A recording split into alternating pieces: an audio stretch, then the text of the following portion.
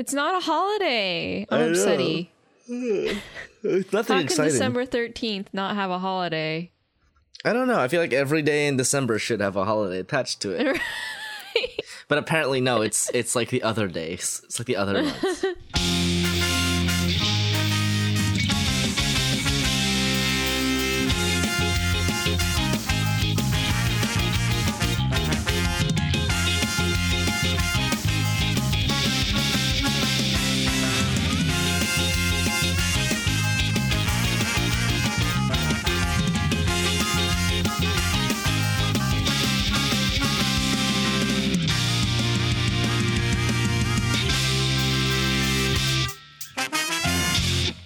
Everybody, welcome to the Adcast, a podcast for the study of modern visual culture. I'm your Tokyo Godfather, Renu. And I'm also your Tokyo Godfather, Soup. This week, AT stands for Accidental Tokyo, because we'll be talking about Tokyo Godfathers, the perfect Kurisumasu movie. Yes. But before we get started, what have you been up to? Well, I don't know if you can... Sick boy. I was going to say, I don't know if you can tell, but I'm sick again. And it's mostly because everybody else is getting sick, and that just means you will get sick, unfortunately. I tried my best not to get sick, but it did end up happening. So that sucks. How many times on average per year would you say you get sick? So, I mean, if I had to think about it, like, I think I get sick like maybe 2 or 3 times a year. But for some reason, it's always during recording. I don't know why I'm always sick during recording. I feel like it's been more than 2 or 3 times this year, but I don't know. I'm sure someone could go and count how many times I've been sick in an episode. But I think it averages out to like, 2 or 3 times a year. Yeah. Usually I just get sick when everybody starts getting sick. Like when there's something going around, I'm pretty likely to catch it, which is unfortunate, but that's just how it is. But yeah, I was not feeling great today. My throat hurts and I had a headache, and so I took a bunch of medicine. I went to sleep, and then I woke up with an even worse headache. So I took some painkillers. Oh my God, you're really like being a good trooper being here. Yeah, well, I'm doing my best. I'm doing my best here. So yeah, that's a thing. I went to go see Knives Out the other day, and that was really good movie, actually. Good. I have a lot of thoughts about it, but yeah, I mean, if you wanted to do an episode on that, we could obviously do one.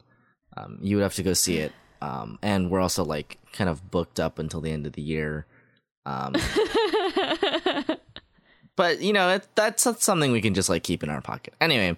Yeah, it's directed by Rian Johnson, who is the person who directed The Last Jedi, and I mean, it's interesting because there's some mixed opinions about the movie, and not in the way that people initially thought. I don't know why we're talking about it now, other than Rian Johnson had a movie come out, and I guess that's right, the Star Wars movie is coming out this month. That's why. Okay. Mm-hmm. That makes a lot of sense. But yeah, so he directed a movie called Knives Out, which is it's a murder mystery sort of movie, kind of. And it's very, very good. Like, it's highly entertaining. It's really funny. The writing is very sharp. It's a very well put together mystery. Because I think a lot of times it can be hard to put together a mystery that actually like feels satisfying to experience, but oh yeah, for sure. This movie does a really good job of it, because the good thing about like a movie is, or a good thing about a mystery is like, all of the like stuff hiding in plain sight, where you like recontextualize it once you go back and you have the answer, and you're like, I love that. Yeah, and I think good. This movie does a really good job of that. It feels a lot like, a lot of people have described it as a sort of modern day telling of Clue. Oh, good. That's even better. Yeah. I highly recommend watching it. It's a very good movie. Of course, I have other thoughts about it, but like Okay. overall, like my impression of the movie was very, very positive. Okay, that's good. I also today bought the Final Fantasy 14 expansion because it was half off. And I guess I'll start playing that now. Yeah, I was like, wait, do you play 14? I played it for a little bit back in the day. Okay. I played at some point until like level 35-ish, and then I dropped off because my friends stopped playing. Because level 35 is like when the like free trial stuff ends, so my friends basically stopped playing after that. I see. But yeah, I mean, I didn't have a lot of time to get through the beginning bits before we started recording, but it's the beginning of an MMO. It's like really boring. But I get you. Yeah, but I hear all the stuff that comes later, like after. Basically, I hear like midway through the first expansion, and then like in each subsequent expansion, the story gets a lot better. So, I just have to slog through the beginning bits, and honestly, like I experienced it on the other characters, so it's not like I have to actually read anything, which is nice. But it's still a little bit slow going, just because my brain is a little addled today. Like I feel very floaty, which happens when understandable. When I'm sick. Yeah. Other than that, I started a Patreon for myself personally. Yeah. And I have been slowly putting together stuff for that. I like write little magic items, like little micro fictions, micro games, if that's like what you want. And I write ramen reviews. I haven't written any yet, but that was because I was working on like what is ramen primer that I now have up, and now I can get to actually writing the reviews, just so people have like a basis to work off of. That's cute. Yeah, I think it'll be fun. I'll like leave a link to the primer, so you can read that, and then I'll start to upload reviews and items and stuff. It'll be fun. It's just a little extra thing that I have a little bit of time to do on the side. It's kind of nice because even though it's work, it's not like the podcast where like I have to like wrangle you and schedule things and like watch things and talk about things and then edit the thing. Like it's just me and I'm writing something by myself, which is honestly kind of nice. Like I kind of need that. I mean, you have a lot of freedom to just work on it whenever you want to versus needing to schedule a thing with another human being. So I understand. Yeah. And I don't know. I think it's just kind of nice to have something that's like, I mean, it is work, but it's not like my full-time job. Plus I need a little extra money because, I'm not a paid employee. So, I could use it basically. Yeah, of course. But yeah, if you want to check that out, that's patreon.com/literalsoup, as is tradition. Everyone support Soupy. Yeah, I mean, obviously, like if you're listening and you already support the Patreon for the podcast, you do not have to come and support. It goes to me anyway. Like you really don't have to. But yeah, that's what I've been up to. I think I don't remember if there's really anything else. Probably nothing else of note. What have you been up to? I have slowly been collecting computer parts so that I can build my first PC, like my first home built PC. Wow, Renu, yeah. I'm so proud of you. You're gonna become a mega streamer. Mega streamer. It's more like because my laptop can't really handle streaming anymore. Like even if I run very low key stuff on it, it still is like very upset with me. Well, that's exciting. And, yeah, so I just was like, before my laptop entirely just craps out, I'm gonna, get a PC, and that way it'll handle the burden a bit better, and I'll be able to do more stuff. at home, like animation and all that won't stress out my laptop. So cool. I'm looking forward to it. What kind of budget are you looking at for your computer? I'm looking at maybe like a max of like $2,000. Okay. Because I set aside like a bunch of money just like every month to just kind of put towards the computer fund, and so now I was like, I think that's about enough. Right.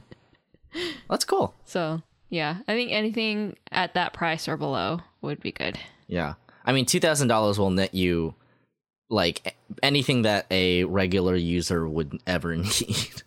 Right, exactly. And I feel like if I ever get really intense with like 3D animation or whatever, then it ought to be able to handle it pretty well. So yeah. Do you know what kind of like processor you're getting? Like they have two like big brand processors like Intel and AMD.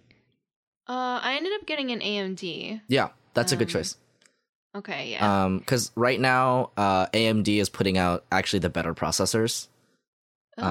Especially the better processors if you're looking at like creative workload and not necessarily just playing video game. Yeah, the like because I had heard that like Intel has been at least the front runner for like creative work and stuff, but AMD lately has been doing really well. For a long time, Intel was basically the only chip that really mattered. But in recent years, the past like probably 2 years, the Ryzen chips have been released by AMD, and they're like much better, especially for the price point. To the point where it's kind of like, especially at the like top end, it's getting a little bit pathetic for Intel chips. Really? Yeah.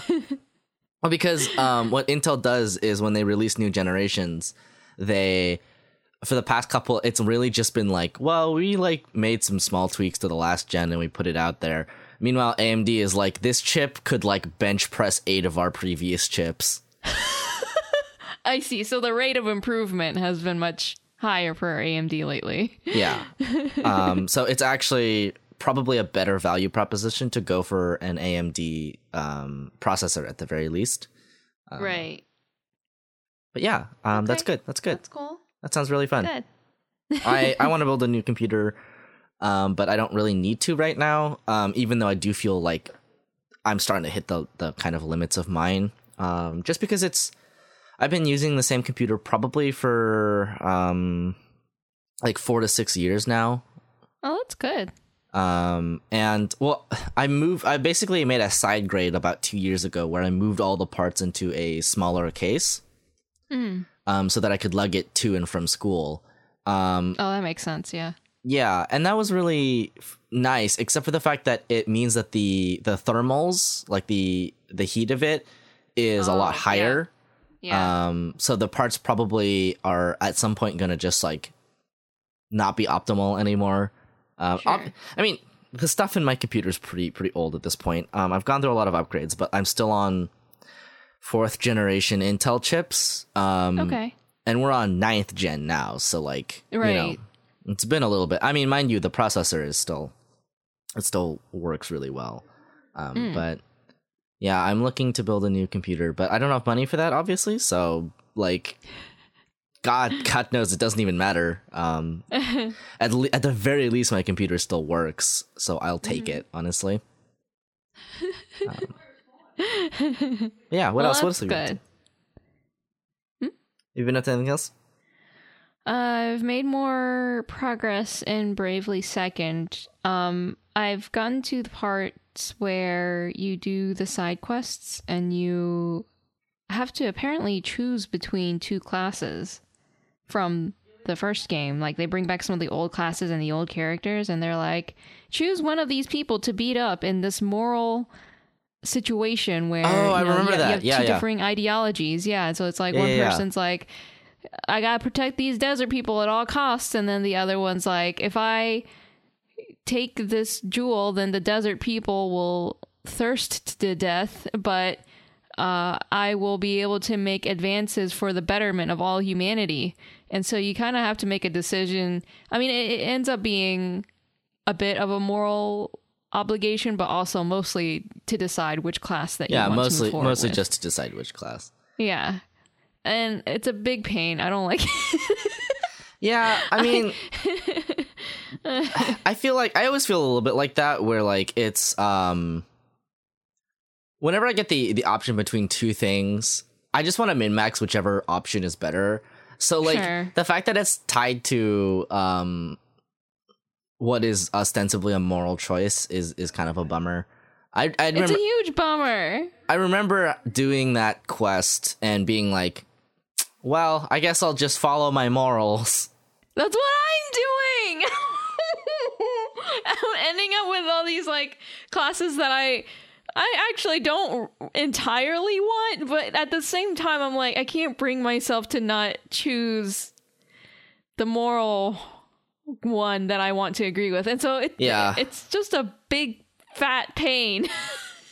Yeah, I mean, that's like the thing about games, though, is that sometimes they want to do these things where they're like, well, we're going to give you a choice, and sometimes when you do the better thing, the choice is worse. And you're like, okay, so what you're reinforcing to me on like a on a like system-wide level is you're telling me that doing the right thing is bad.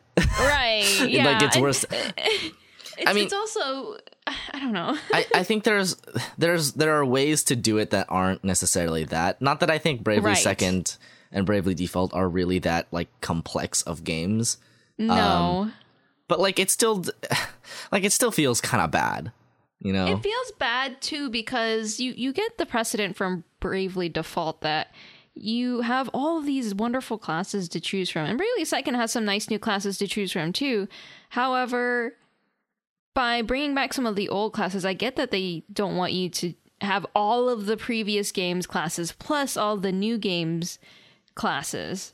And yet, at the same time, I'm so used to, because of the first game, having all of these classes at my disposal. And so having to choose between one or the other, I'm imagining that they give you all of them, but they only let you keep half, is maybe what they're going for this time, by having you do all these side quests. So I don't like it. I want all of them. Yeah. Oh, also, they announced Bravely Default 2 for the Switch. I saw that, yeah. I saw that they had announced a Bravely Default 2. It made me upsetty spaghetti soupy because they called it Bravely Default 2. Yeah, apparently it's because they consider Bravely Second just to be like a second part to the first game. It's stupid. What are they going to call the second part to Bravely Default 2?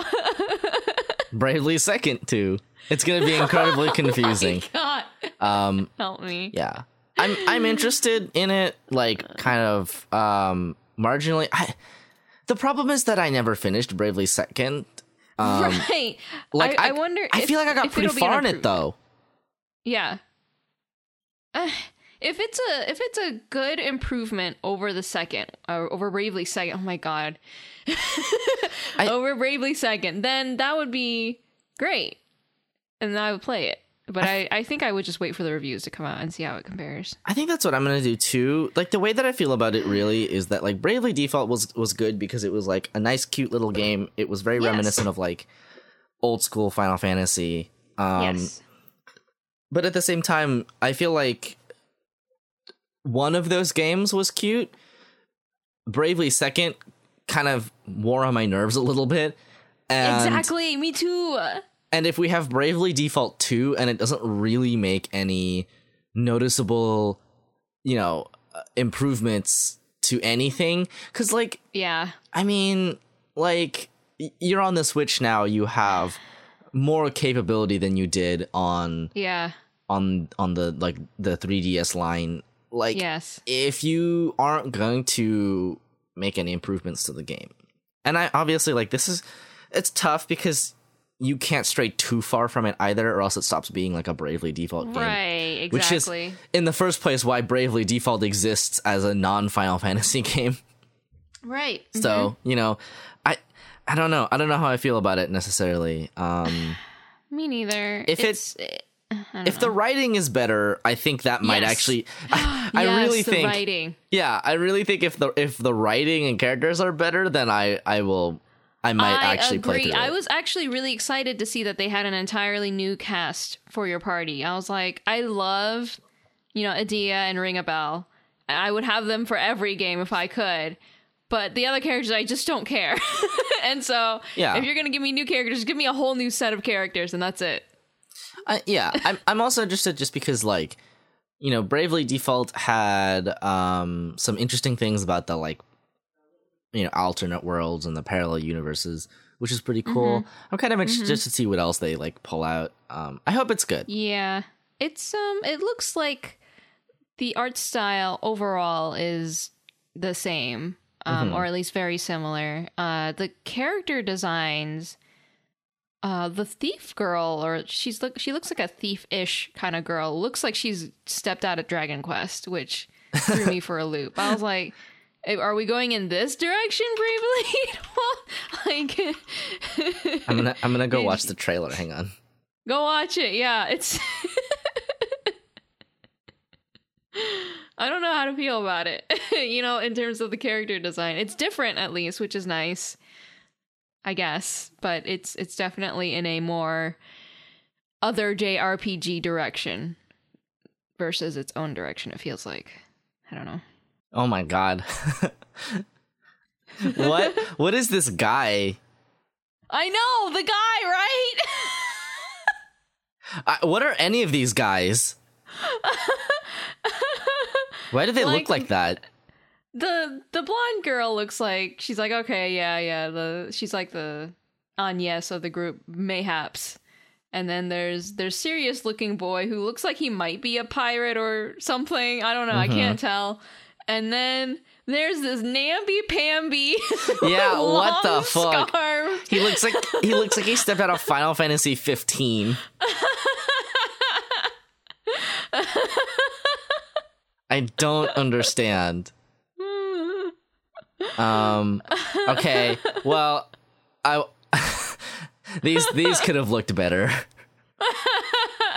They look a little bit too much like claymation dolls.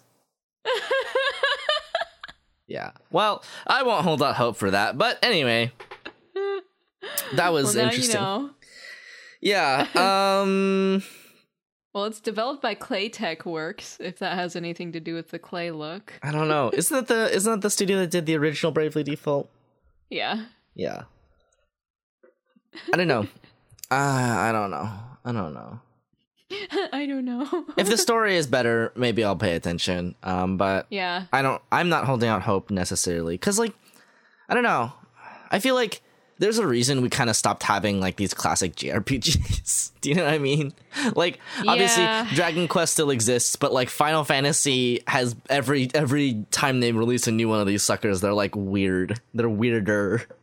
It's like, because, you had, like, every 13 game, I think there were 3 of those suckers, and that was, like, a whole thing.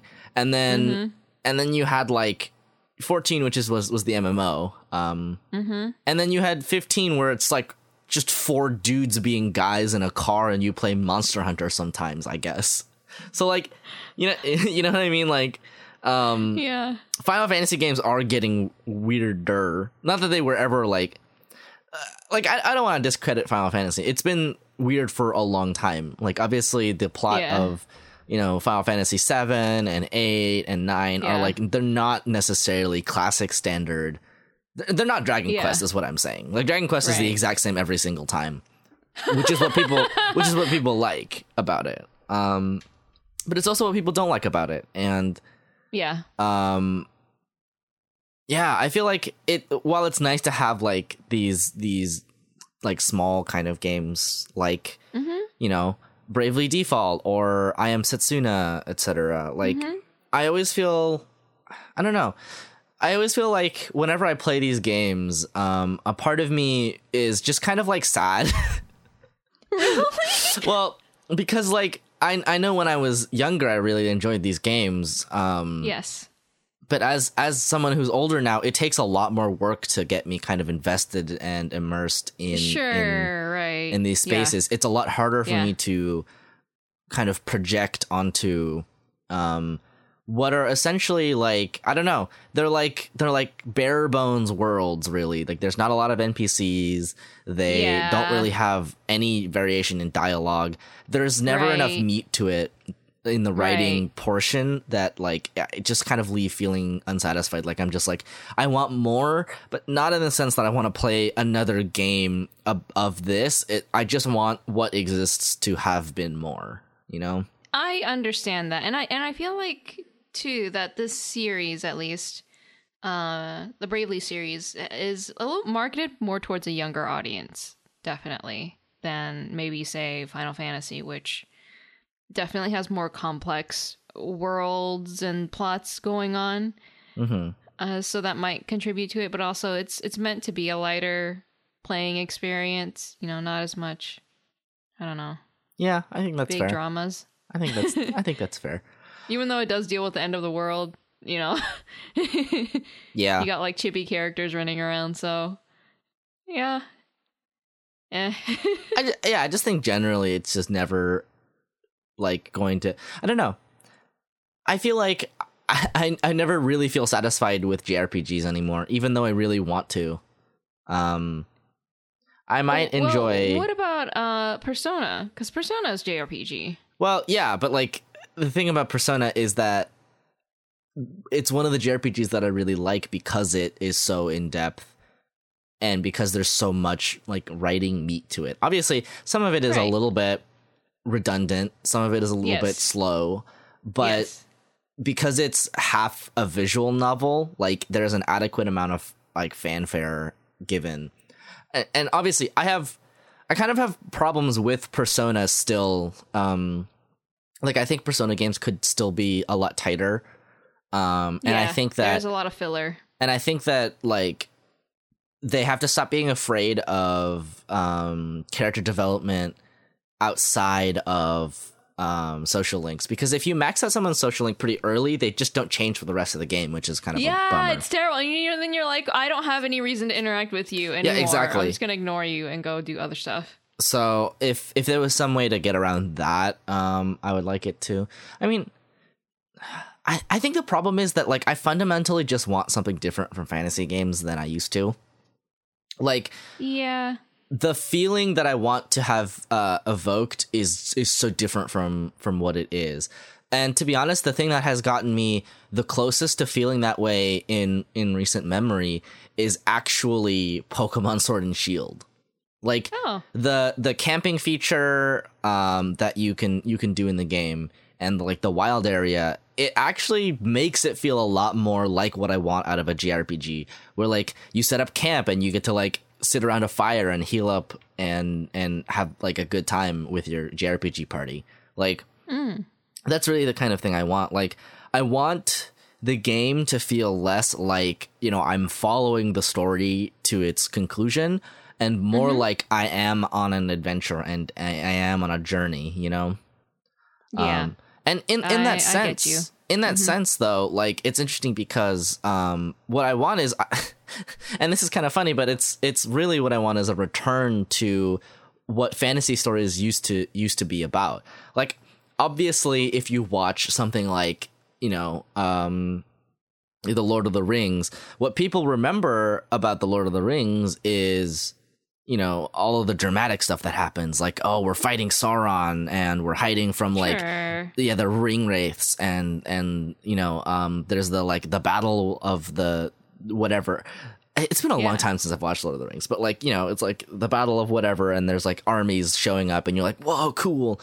But like, also, if you go back and you like read them, a lot of it, especially if you read like The Hobbit and compare it to the movies, like it's a lot of just journeying and walking and eating food and like hanging out with I your love bros. that. Like when I remember The Lord of the Rings, I feel like in equal parts the super epic moments, but also the really nice little you know, party member moments, basically, when the characters are just like interacting with each other. They're just trekking across the world. Well, essentially. the thing that's like, the thing about fantasy stories to me is that they never really capture that aspect very well. To be fair, it's a very hard ask to do. to do it because it's such an intangible subjective experience. Right.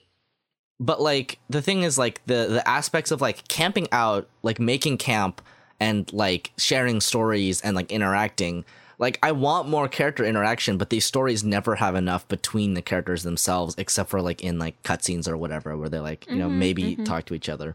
But this is a big problem I had. Yeah. That honestly, I think one of the games that felt less like this was the Tales series, because I was just gonna bring them up because they have those like extra scenes that you can watch if you want to, and it's like just this little like interaction between the party members, and that makes it feel so much more like a party. You know, I still remember like playing through Tales of Symphonia and having like a great time. It's cute. It's kind of, and I like that it's optional, because it's like, well, if you're just the person that wants to get through the game, you're not gonna want to look at all this extra stuff, because it's a lot of extra time to sit there and watch these.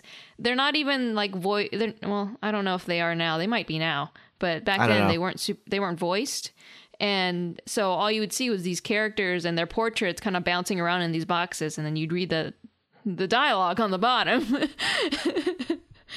But it was like really cute moments, and the writing in Tales is there's a lot of it. Yeah, I think Tales games are one of the best in terms of like what I want from a JRPG. Yeah, I like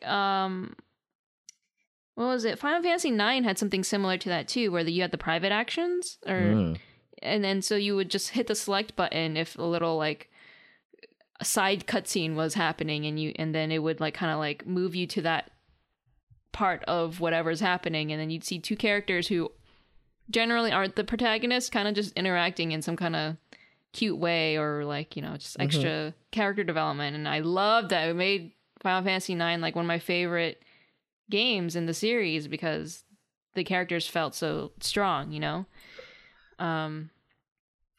I agree with you that that's probably my favorite aspect of JRPGs, is just seeing the characters be able to interact with each other in a meaningful way. So I wish that more RPGs focused on it. Like, it's really what separates, like, you know, having characters, like human characters, as opposed to like just having a team of Pokemon. Like, do you know what I mean? Like, Pokemon are people too. They're characters too, Subi. I mean, I know. But like, yeah, I feel like, and weirdly enough, one of the games that I think does this really well is Darkest Dungeon, where even though it's like a very small moment, one of the kind of key mechanics of it is in longer dungeons, you set up camp, and everybody has like camp skills that they can use, and they like share little bits of dialogue. And even though like they're not personalized characters, really, like you can change their color scheme in their name, and that's about it. It still feels like it feels very good in the cadence of the game. And I think if more games had systems like that, more formalized rest systems, then it would lead to people being more invested in your characters. I feel like Final Fantasy 15 tried really hard to have that, and I would say it's they kind of get it, right? Because the whole game is centered around your four dudes and their, you know, strong bonds between each other. And so they have a lot of different ways of you being able to kind of get to know them. And yet somehow you still don't know anything about their background except for Noctis and Prompto. Oh, I hate it. But they do have like camp, like little scenes, which are really nice. And I kind of wish there was a bit more to them, because they do have a couple of cutscenes every now and then with them, or like really small but nice little interactions when you camp. But like, because the game was like so unpolished and some of the stuff was just so hollow, that like it could have been really good if they had just tightened it up more and been able to refine it more instead of just keeping it in development hell. I think we should move on. We should. We've been talking a lot about RPGs. Yeah, before the whole episode becomes about RPGs. Which doesn't really have much to do with what we're talking about today. But, almost nothing, yeah. Yeah. I mean, one of the best things about what we're talking about today is the character interaction. I mean, yes. That is indeed true. Okay. Let's talk about Tokyo Godfathers. So Tokyo Godfathers is an anime movie released in 2003, directed by Satoshi Kon and co-written by Kon and Keiko Nobumoto, who was the head scriptwriter of Cowboy Bebop and the creator of Wolf's Rain. Both very good. It follows 3 homeless people who find a baby on Christmas and their journey to try and get it back to its mother. So, if you don't know, Satoshi Kon is probably one of the most famous and like most well-regarded anime directors of all fucking time.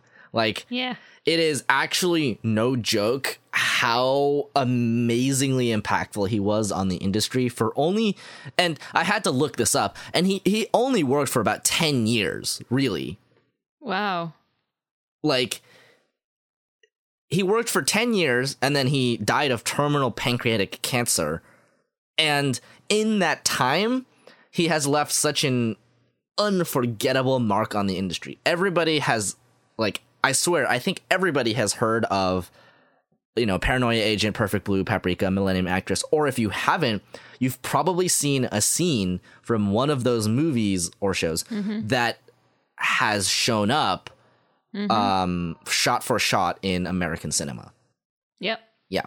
I will link a video about the way that Satoshi Kon directs, but we'll talk about that later. But yeah, he's really well known for like being this incredible director, very sharp writer, and like it is just mind-boggling how much he achieved in only 10 years. But yeah, let's talk about the Tokyo Godfathers. So the plot of it is that there are 3 homeless people. One is just like a drunk dude. One is somebody who worked at a hostess bar, kind of like. And this is something that like we can just like get out of the way. Like there is a very and we've talked about this before, but like there was a very prominent thing in Japan that has only just sort of recently started to like fall out of favor, I guess, or existence. But like the way that you would signal queer characters in like Japanese media, basically the kind of iconic queer character is part of something called Okama culture, which is it's very similar to drag culture in the United States, where you know, people will dress in these incredibly gaudy, flamboyant, very feminine outfits, and it's a very complicated cultural space because obviously, while it is important that there are non like hetero cis normative spaces, and while I do think personally that there is a place for queerness that is not normalized, because, you know, queerness by its sort of definition, by its very nature, is non-normative. While I think there is space for that, it's also important to address that, like, Japan is like not the greatest in terms of how they portray people, but part of this is also as a result of like of, you know, what Okama culture is and was, and, you know, even that word is kind of falling out of favor now as people are more and more aware of like LGBTQ issues. Like, I think that a lesbian couple just got married recently somewhere in Japan, and that was like a big deal. But like, yeah, so it's, I don't know, because it's such a complicated space, but in many ways it has the exact same problematic notations that drag culture does in the United States, where, you know, it is the progenitor of a lot of, you know, LGBTQ movement for you know, social rights and acceptance, while at the same time being a space that can be damaging to the people that it's, you know, trying to help. So we're gonna get we've kind of put that out there. So one of the characters works at one of these like Okama bars, or worked at, and so obviously like it's a very complicated space, because I don't think it's like, she's not meant to necessarily be funny by way of her gender nonconformity, but at the same time, some of them are as a result of, I guess you could say, like a lot of it's none of it is ever like, you know, somebody makes like a homophobic joke or a transphobic joke and then like people are supposed to laugh. It's always like, this person is just kind of ridiculous, and their physical comedy is elevated by the fact that, you know, the way that they are presenting themselves and the way that they are being perceived, there's kind of this disconnect between. But yeah, so there's obviously like, that's a big part of it. So if you have any obviously like sensitivities to that, it is completely okay to not be comfortable with that and to not watch this movie. Sure. Yeah.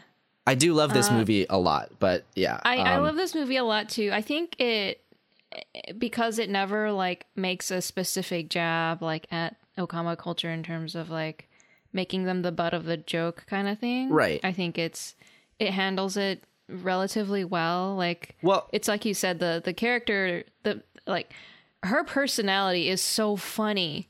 Like, she's hilarious, and she always is like trying to add levity to the situation, even at her own detriment.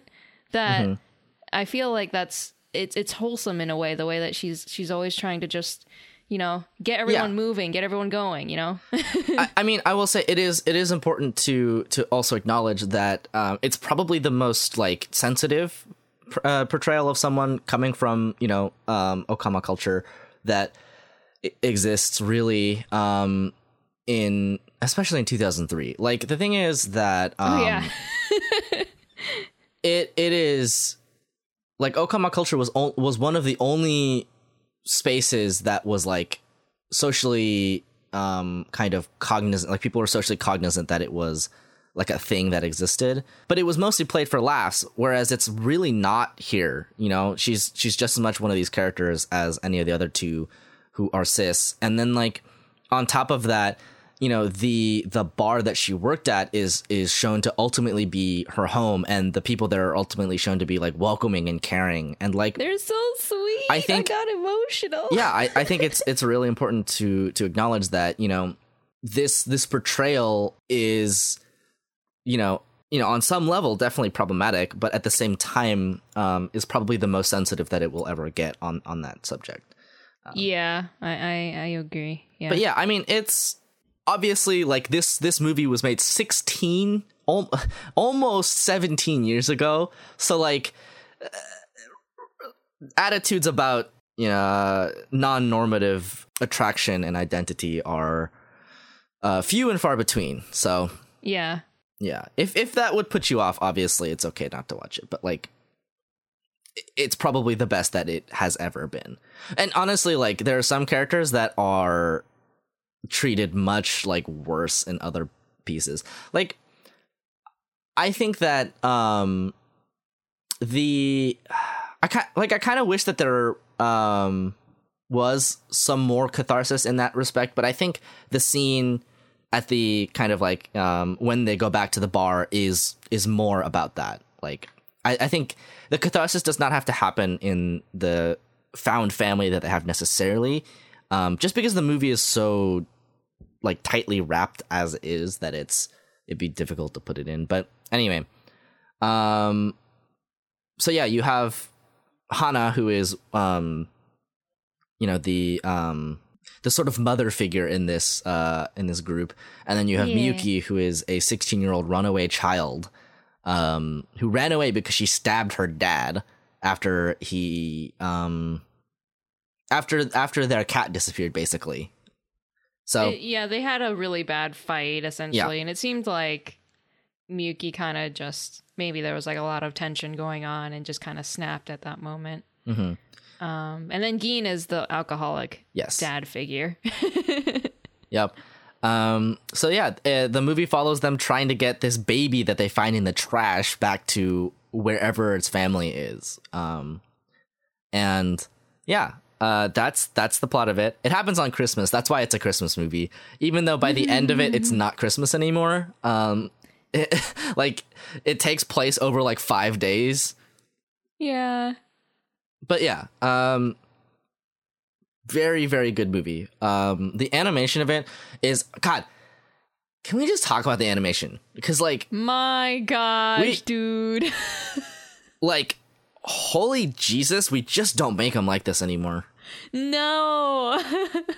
Like, for all of the, kind of technological advancements we've made and all of the really beautiful stuff coming out, like the new Pokemon anime that has this like really fluid, beautiful style, and like stuff like Promare, which was obviously like just Gainax flexing, or Trigger flexing as hard as possible. Like all that sort of stuff is good, but like there's something, and I will say this is, to be fair, very rooted in Satoshi Kon himself, but like we sort of lost Satoshi Kon's style when he died. And if you watch these movies, you'll kind of understand what I mean. Like his style of art is very like not anime in a sense. As far as anything cannot be anime. It's like not what people traditionally think of when they think of anime. It's very grounded in reality.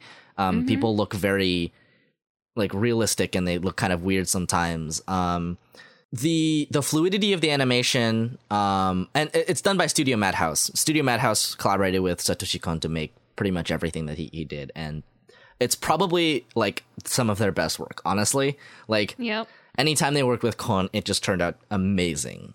Things move with like this perfect fluidity. Like there's very little like, I think even if you just like stop the frames themselves, they look good.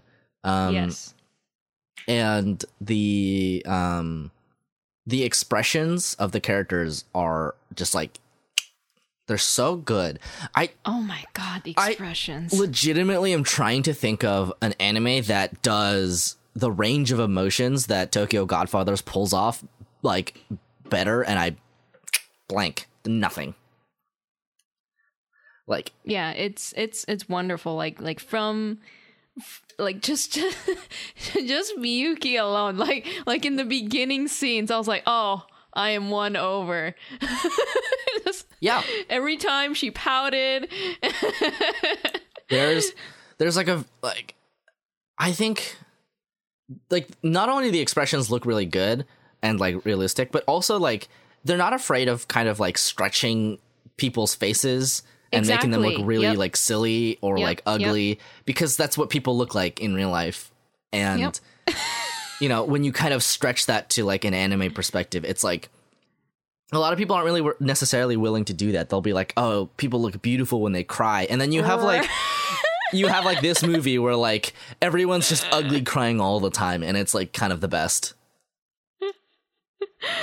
It's so cute. Yeah. It's really, really endearing. They're really good about character animation too. And it's a large part of why everything kind of like fits together and works. Like tension is built when it's meant to be built. The character animations show you like aspects of their personality, and like the way that they move is like unique to them. And because of that, stuff like the physical comedy that happens is so funny. Yeah. It's so funny. Yeah. I don't know. Yeah. I think like I was thinking this when I was watching the movie, which we happened to watch together this time.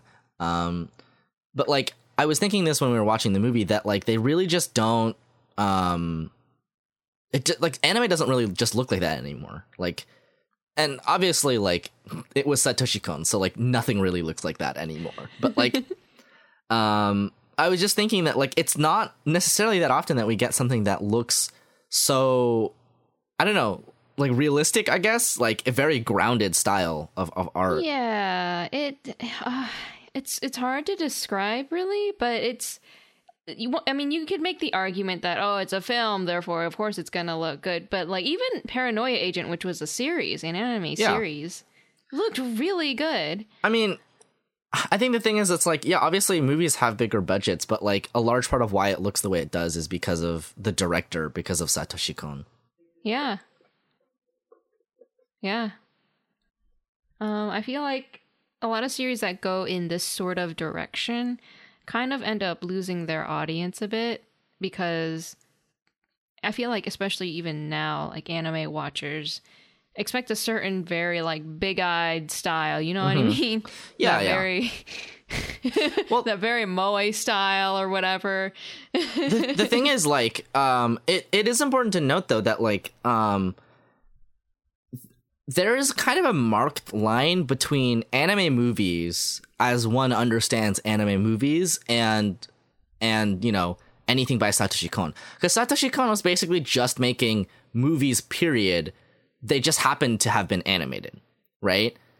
Yeah. And like it's kind of like that weird space where anime exists both as a medium and as a genre, where you know, like there's stuff that is anime movies, like Promare is an anime movie, right? Yes. Yes. Something like even something like Sword of the Stranger is an anime movie, right? Whereas Paranoia Agent, or like not Paranoia Agent, because that one is a series, but like Perfect Blue, Paprika, Millennium Actress are movies. And the thing about them specifically is that like Satoshi Kon was such a good director that it really like showed up in his cinema. And the way that he edited, and this is the video that I'll link. It's a pretty famous video. It's by Every Frame a Painting, which I fucking adore. But it talks about Satoshi Kon editing space and time, and how oftentimes he would like he gave an interview about movies basically, and he was like, Satoshi Kon, mind you, is like he said, I never want to do live action because I edit too fast for live action.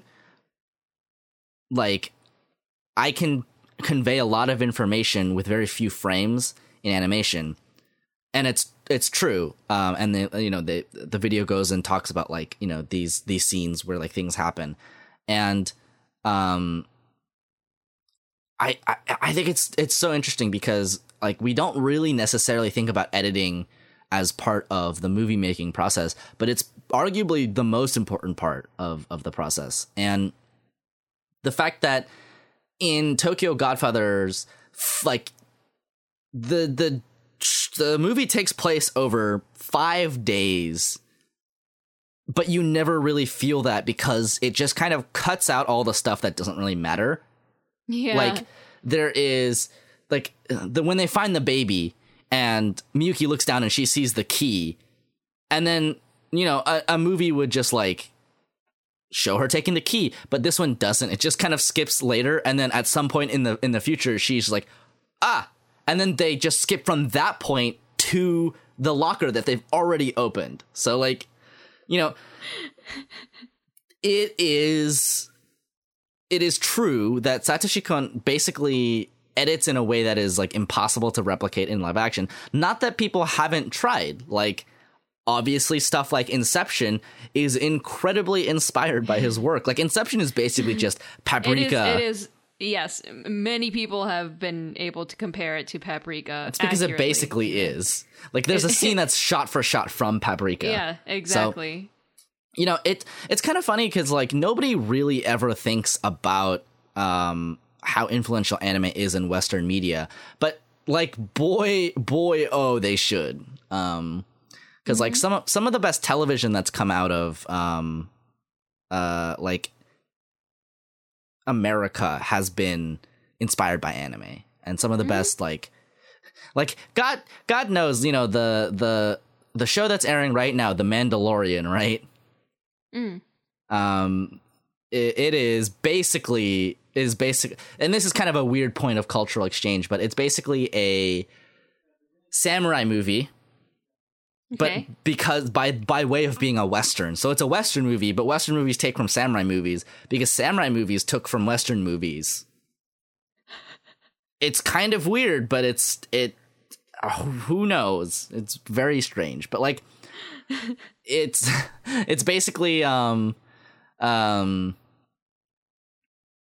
like one of my friends basically put it where he said this series is basically like a Western version of Lone Wolf and Cub. Oh. Yeah, which in the English release was called Shogun Assassin for some reason. I don't really know why. I think it's because they like accused him of assassinating the Shogun or something. I don't know. It's been a long time since I've watched it, but yeah, like it's Satoshi Kon is probably one of the most influential directors of the century.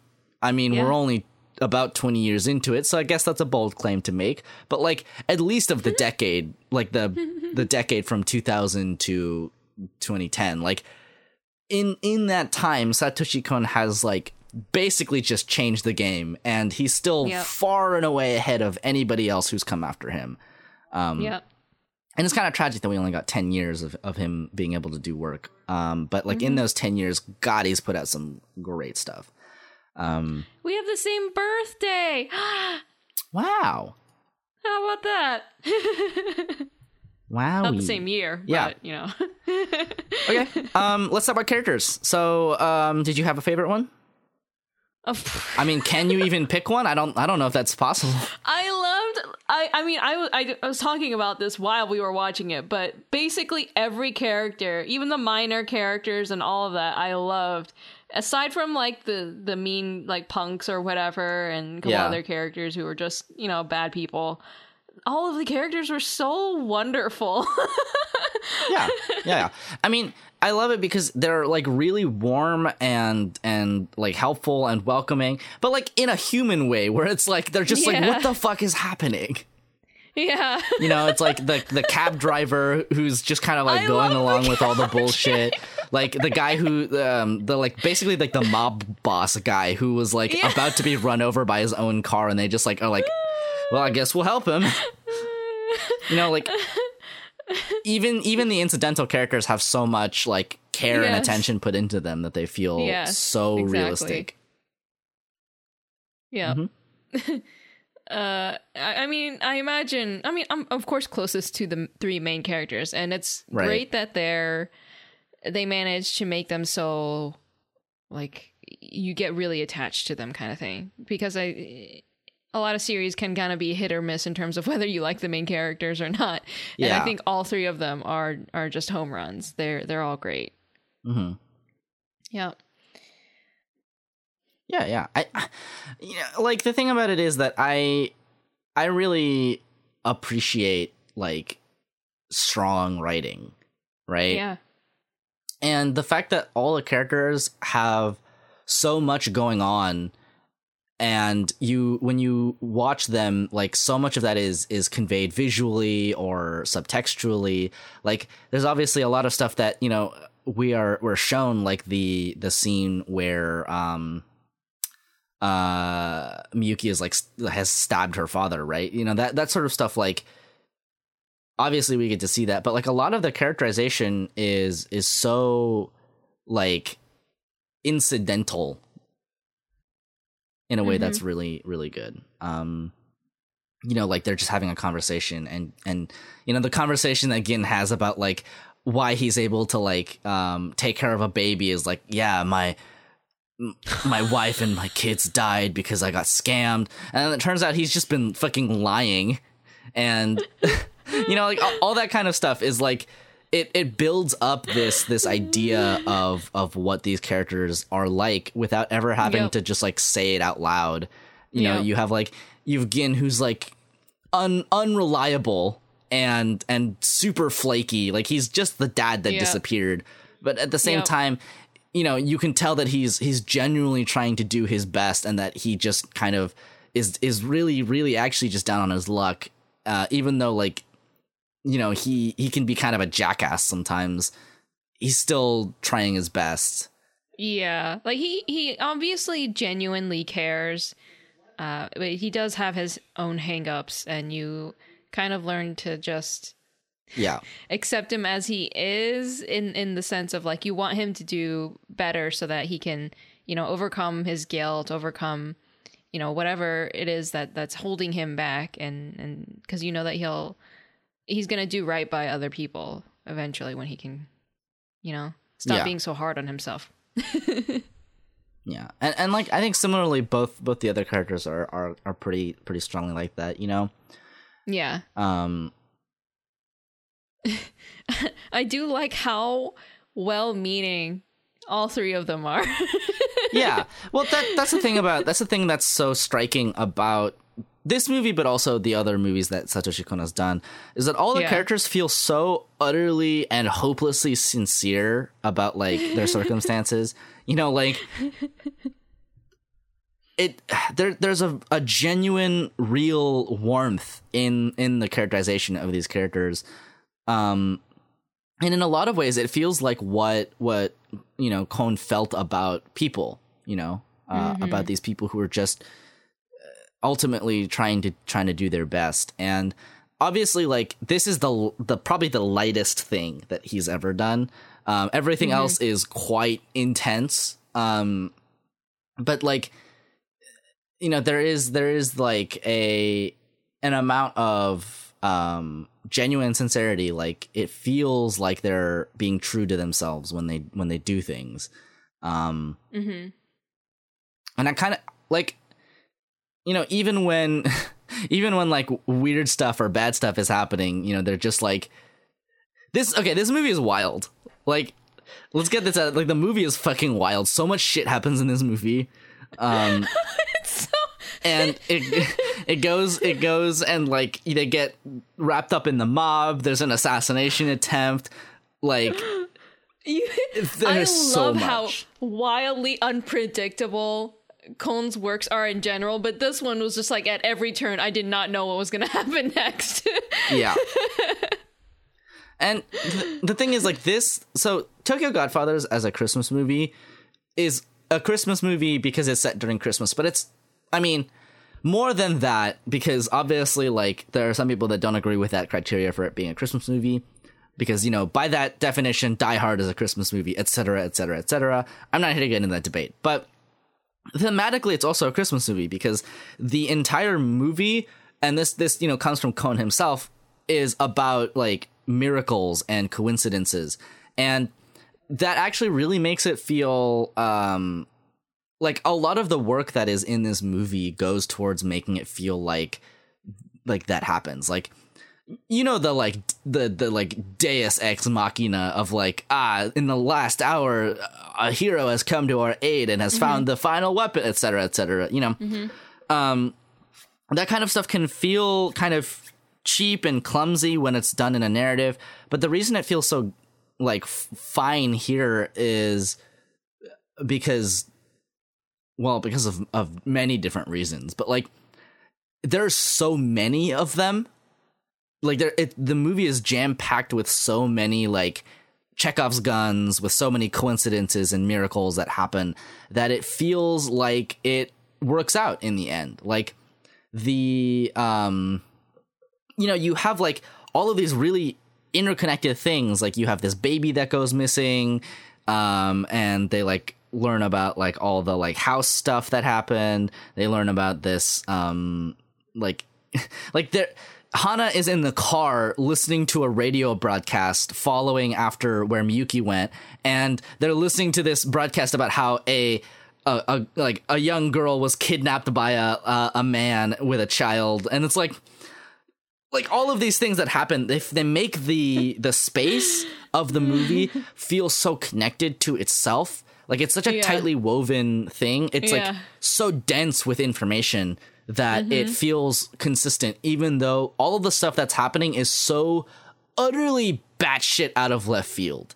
Like, there's absolutely no reason why this movie should feel as satisfying as it does, except it does. Because, like, you know, there's like a scene where Gin is in the hospital and he's like in the background is like they're reading off winning lottery numbers, and then like at the end of the movie like a pile like falls out onto the ground, and then like the like tickets spill out, and like one of them is the winning number, and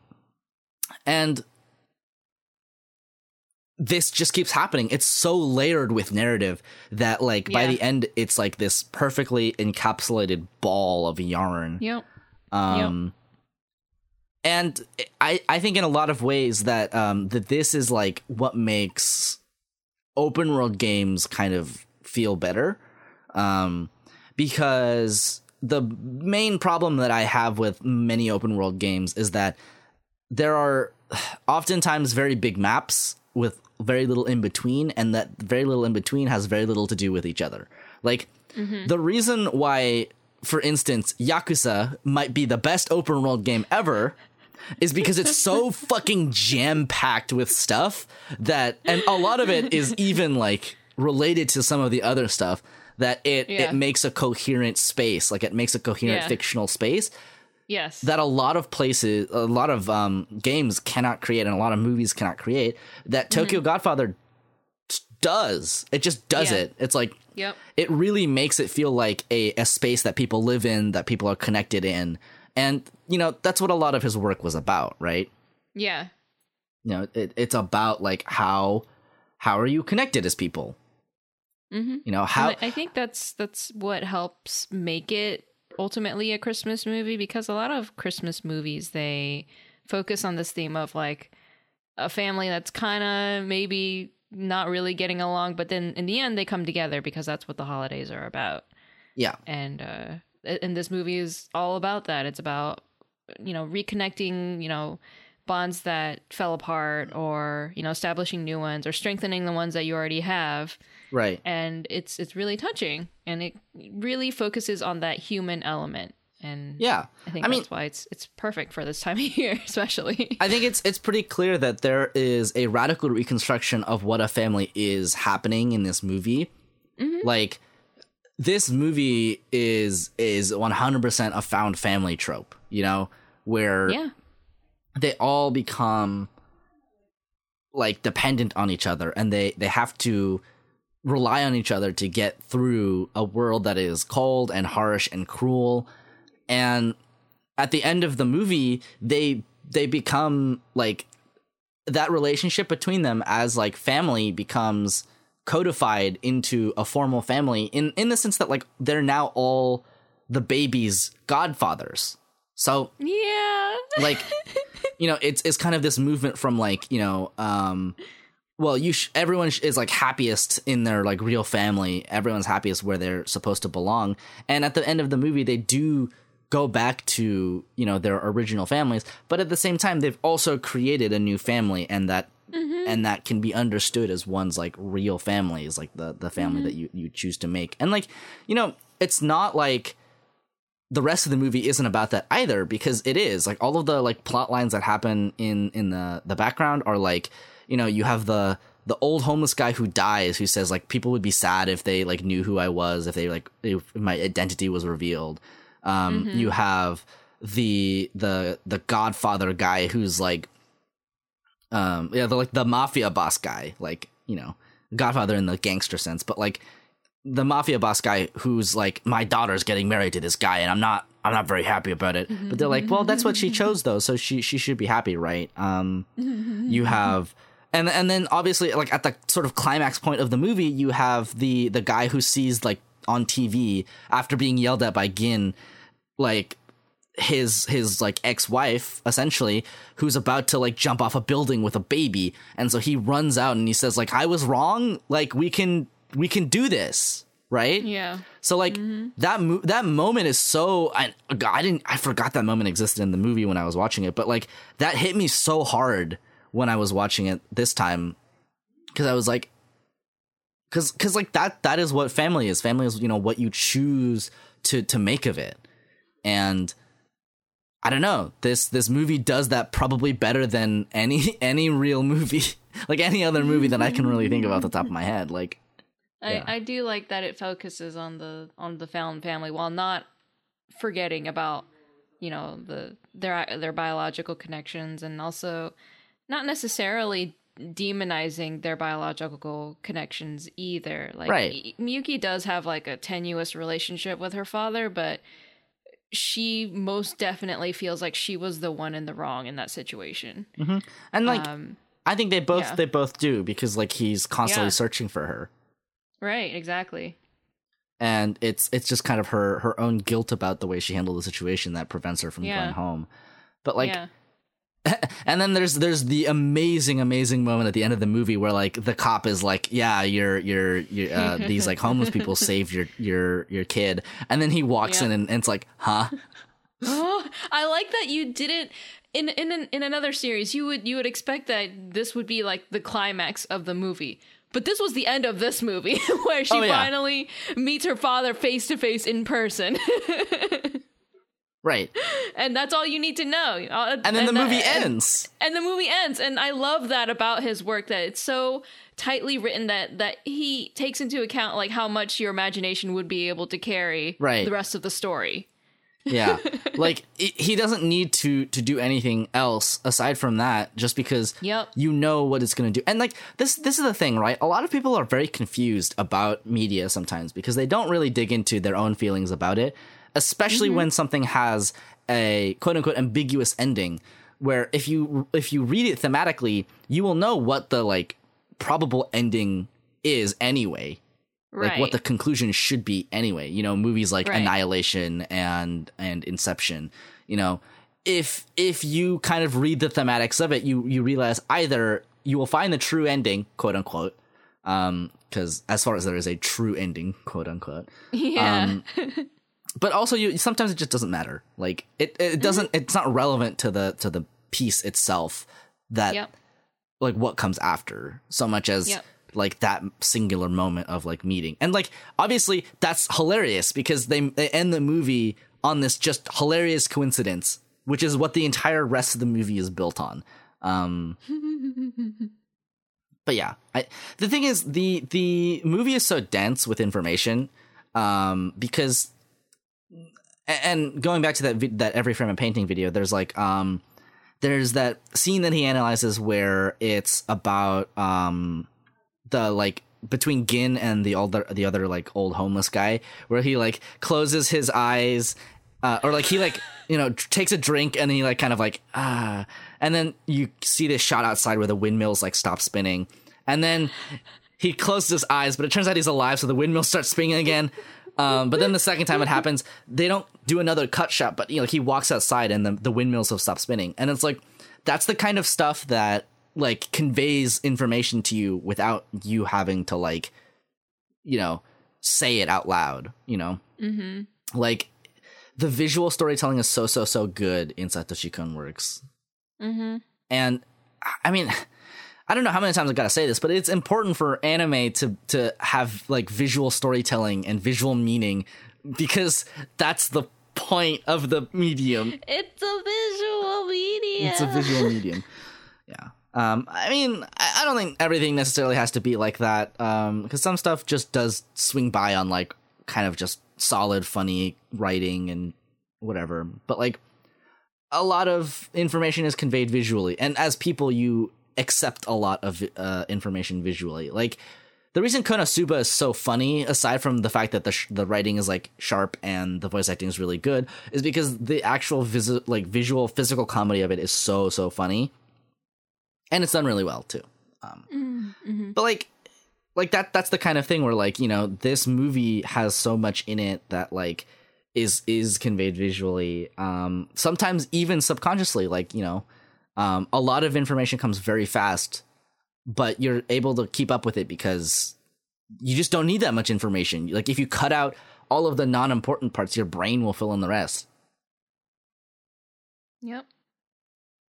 Also, that last scene is like that last scene in the climax is really good, where like they're just like trying to keep each other from like falling off the building, and then Hana jumps off to like catch the baby and then like clings on, but then there's this like final shining moment where like the a huge fucking, like, literally a gust of wind that is impossibly powerful just comes out of nowhere and like lofts her, and like the light is shining down perfectly, and it's like such a good representation of like what the rest of the movie is about, where like there is a miracle happening. There is a like this absolutely no way this could happen coincidence that's happening, but like it doesn't feel like it is, you know, cheap. Like the thing is that this goes against what most people traditionally think of as good like writing, because people traditionally think of good writing as, you know, coincidences should only make your characters' lives worse. They should only complicate them. But in Tokyo Godfathers, it does both. It complicates them, but that's also the same reason why other things can start to happen. Like they're so multifaceted in the way that they work. You know, you have the guy that they happen to save from being run over by a car because they were just taking grave offerings because they were hungry. They were just great. Yeah, exactly. They were taking food and trying to find like diapers and whatnot for and food for the baby. So they were robbing these graves, and then they come across this dude who's getting run over by his own car, and so they decide to help him, despite the fact that they could have just walked away and kept going because they were just thieving. Right, and then like, and then you know, and later because of that they go in his car to like the wedding where Gin finds out like that's the guy that like conned me basically. Yeah. But then they find out more information about the mom, right, the baby's mom. Before anything can happen, though, somebody tries to assassinate the guy, and he jumps in front. Like, they're really like this entire movie is built on this sequence of hilarious coincidences. Oh God, and it's amazing. It's so great. It's great, and also like he has such a good understanding of like how the audience's reactions would be to these kinds of things just happening, right? Like it's like, oh, it's convenient that this thing or that thing happened, but there's also these random elements just unacknowledged. They just happen, like the couple that gets run over by that freaking truck or whatever. Yeah, in the beginning, in the opening credits. Yeah, and there's so many moments like that just kind of like you're like, what the frick is happening? I think to that point, though, it's important to realize that the reason that it feels like consistent is because it establishes a pattern in the beginning of the movie where like this baby is basically like bulletproof. Like whatever luck has been blessed upon this child is protecting her and everyone around her from being like hit by cars and like buildings and like water and stuff. So like it establishes it in the first like 10 seconds of the movie, right?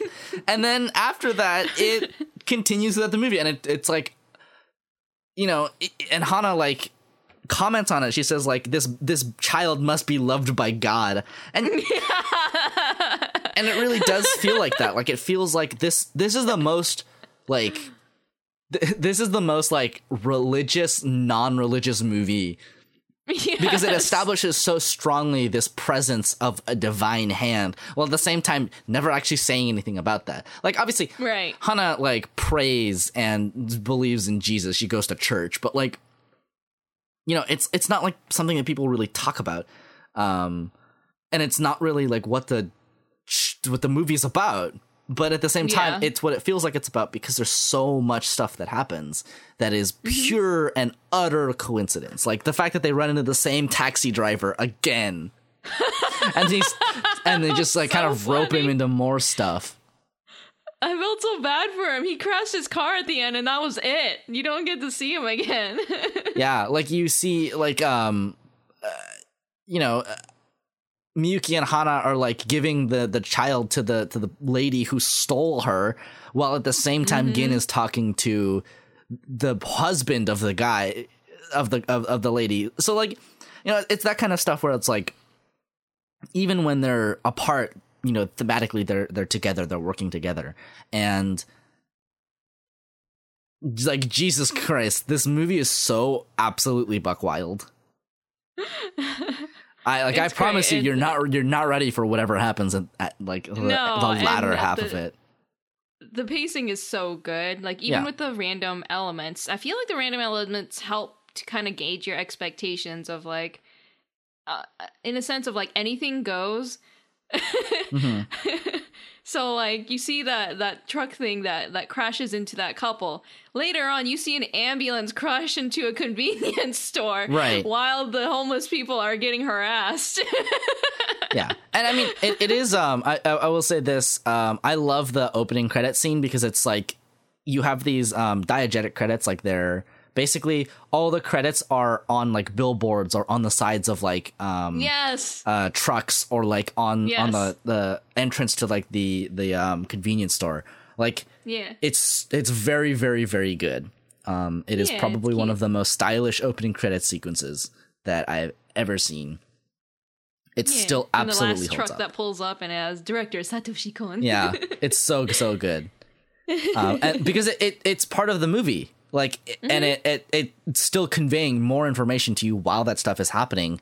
And like, it just immediately barrels straight into the movie. Like, the thing is, there are a lot of like these fade shots that happen in Tokyo Godfather and in Kon's other work that you just almost don't really notice because they're so like it's a very like old school style of editing, like a very old like 20th century cinema style editing, but like it legitimately works because you're essentially linking stuff both visually and thematically, like that transition scene between the like blood dripping off of the pipe to when Miyuki has stabbed her father, the scene where the Oni story kind of like fades out and you see them standing on the bridge, you know, all that kind of stuff is like so good at linking it like visually and thematically that like the entire movie just flows. It's such a smooth wash.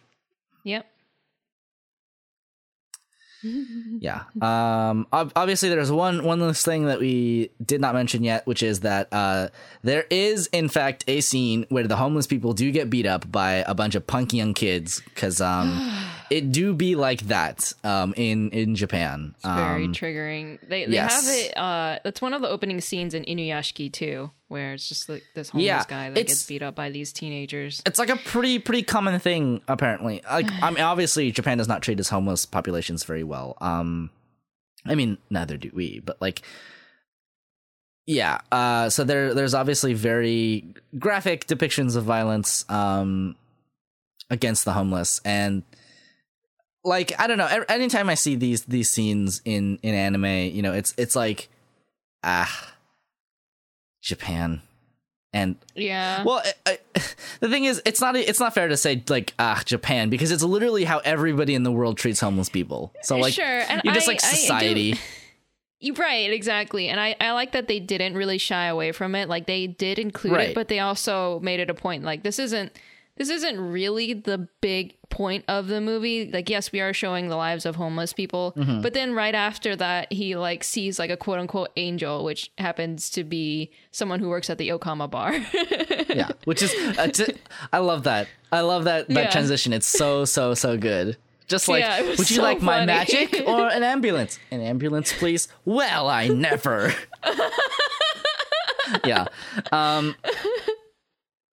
I mean, I think it's very fair. Like, it does not linger on the scene like long enough for it to be like gratuitous, but it is very honest about like the kind of treatment that homeless people get, because obviously they're treated pretty poorly throughout the movie, because they're homeless people and people don't like homeless people, basically. Right. So like, you see them like they're regarded as smelly. They're not wanted in the convenience store or on the train or any of that, you know? Yeah. So, you know, it is a very like that is part of the movie, and it is not a part of the movie that, you know, Satoshi Kon shies away from. So obviously if that is sensitive material, that as well is important to watch out for in this movie. But yeah. This movie I love. I think I watch it every Christmas. or every December, just because it's objectively the perfect Christmas movie. It is actually so great. I like this a lot better than, honestly, like, quote unquote real Christmas movies about like Santa and stuff. Like, I legitimately think this captures the spirit of what Christmas is meant to be better than any other whatever Christmas movie out there. You know. Sure. I mean, well, how would you compare it to like A Christmas Story? I don't know. It's like the thing, I guess, to me, it's like the fact that it acknowledges all of the like spirit and magic of Christmas time, of what it's supposed to be, while never actually really talking about it is, I think, better to me personally. Okay. That might be a personal choice, obviously, just because, like, oh sure, yeah, but like, you know, stuff like Christmas Story, stuff like what is it, like A Perfect Life or something? I don't remember. It's a Wonderful Life. It's a Wonderful Life, yeah. I don't know. I just like this better. Might be because I like anime better, but like I think that it might be because you weeb. Yeah, it might be because I'm a weeb, but I also think it's just like probably one of the best like put together. Oh no, yeah, it's actually wonderful. Yeah, and it's like the only comedy that Satoshi Kon ever did, and it's fucking hilarious. It's raucously funny. So good, like the comedy, like every joke. I was just like, oh my god, this is so funny. Like I'm so used to watching, you know, his other stuff like Paranoia Agent and Paprika, and then this, and then there was this. I mean, the same thing that makes him really good at building tension and like kind of really just cranking it up is the same thing that makes him really good at comedy. Like this understanding of like motion and movement and timing and like how characters interact with each other. Like all of the cuts in the movie are just so good. And they're also really funny. Like they're so funny. like going back to the one where like going back to the scene where, like, you know, Miyuki picks up the key, she just kind of looks down at it, and then it is assumed that it is now in her inventory, and like later they're like talking about something and they're like, yeah, like whatever, and then she's like, and then they immediately cut. That's hilarious. It's really funny. Anyway, I love this movie a lot. And if my brain wasn't so addled, I probably could talk about it for a lot longer. Do you have anything else you wanted to say? I would say go watch it if you haven't watched it yet. If you've made it this far in the podcast, then you've made it to the length of the movie. Oh shit, you're right. Good God. So, why not go watch it? Because it's actually really, really wonderful.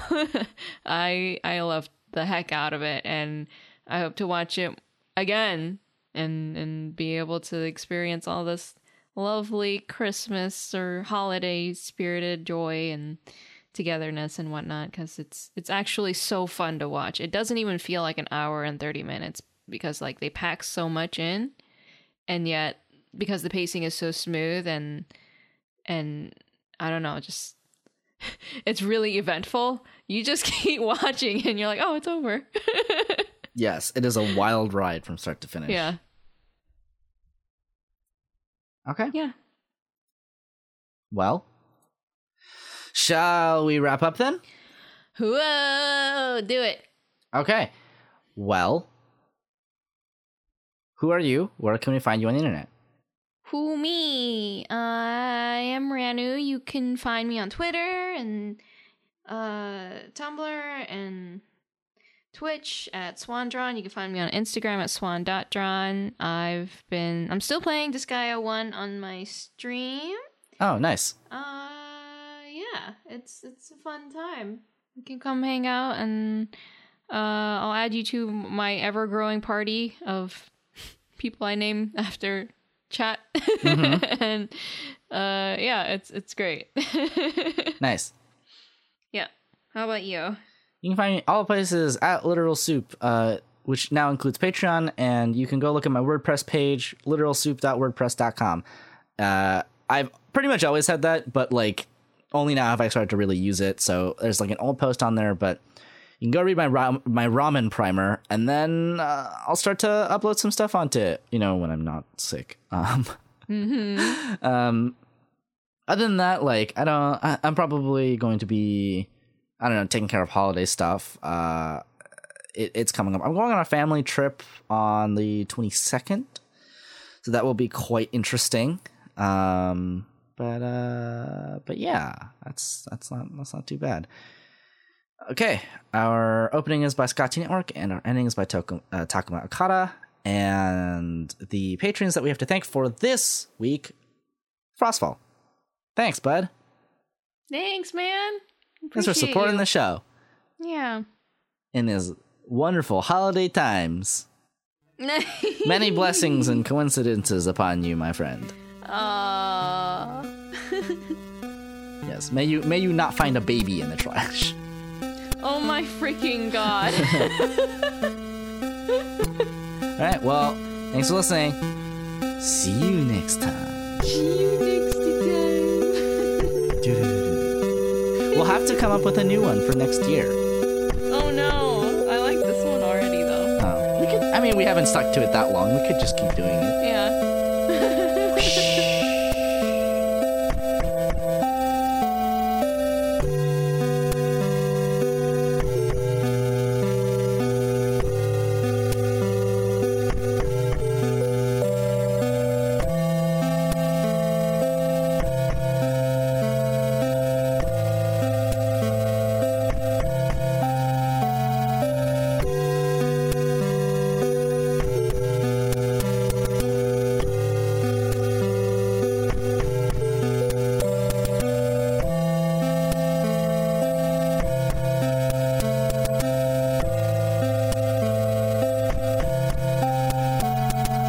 Sayonara. また明日ね。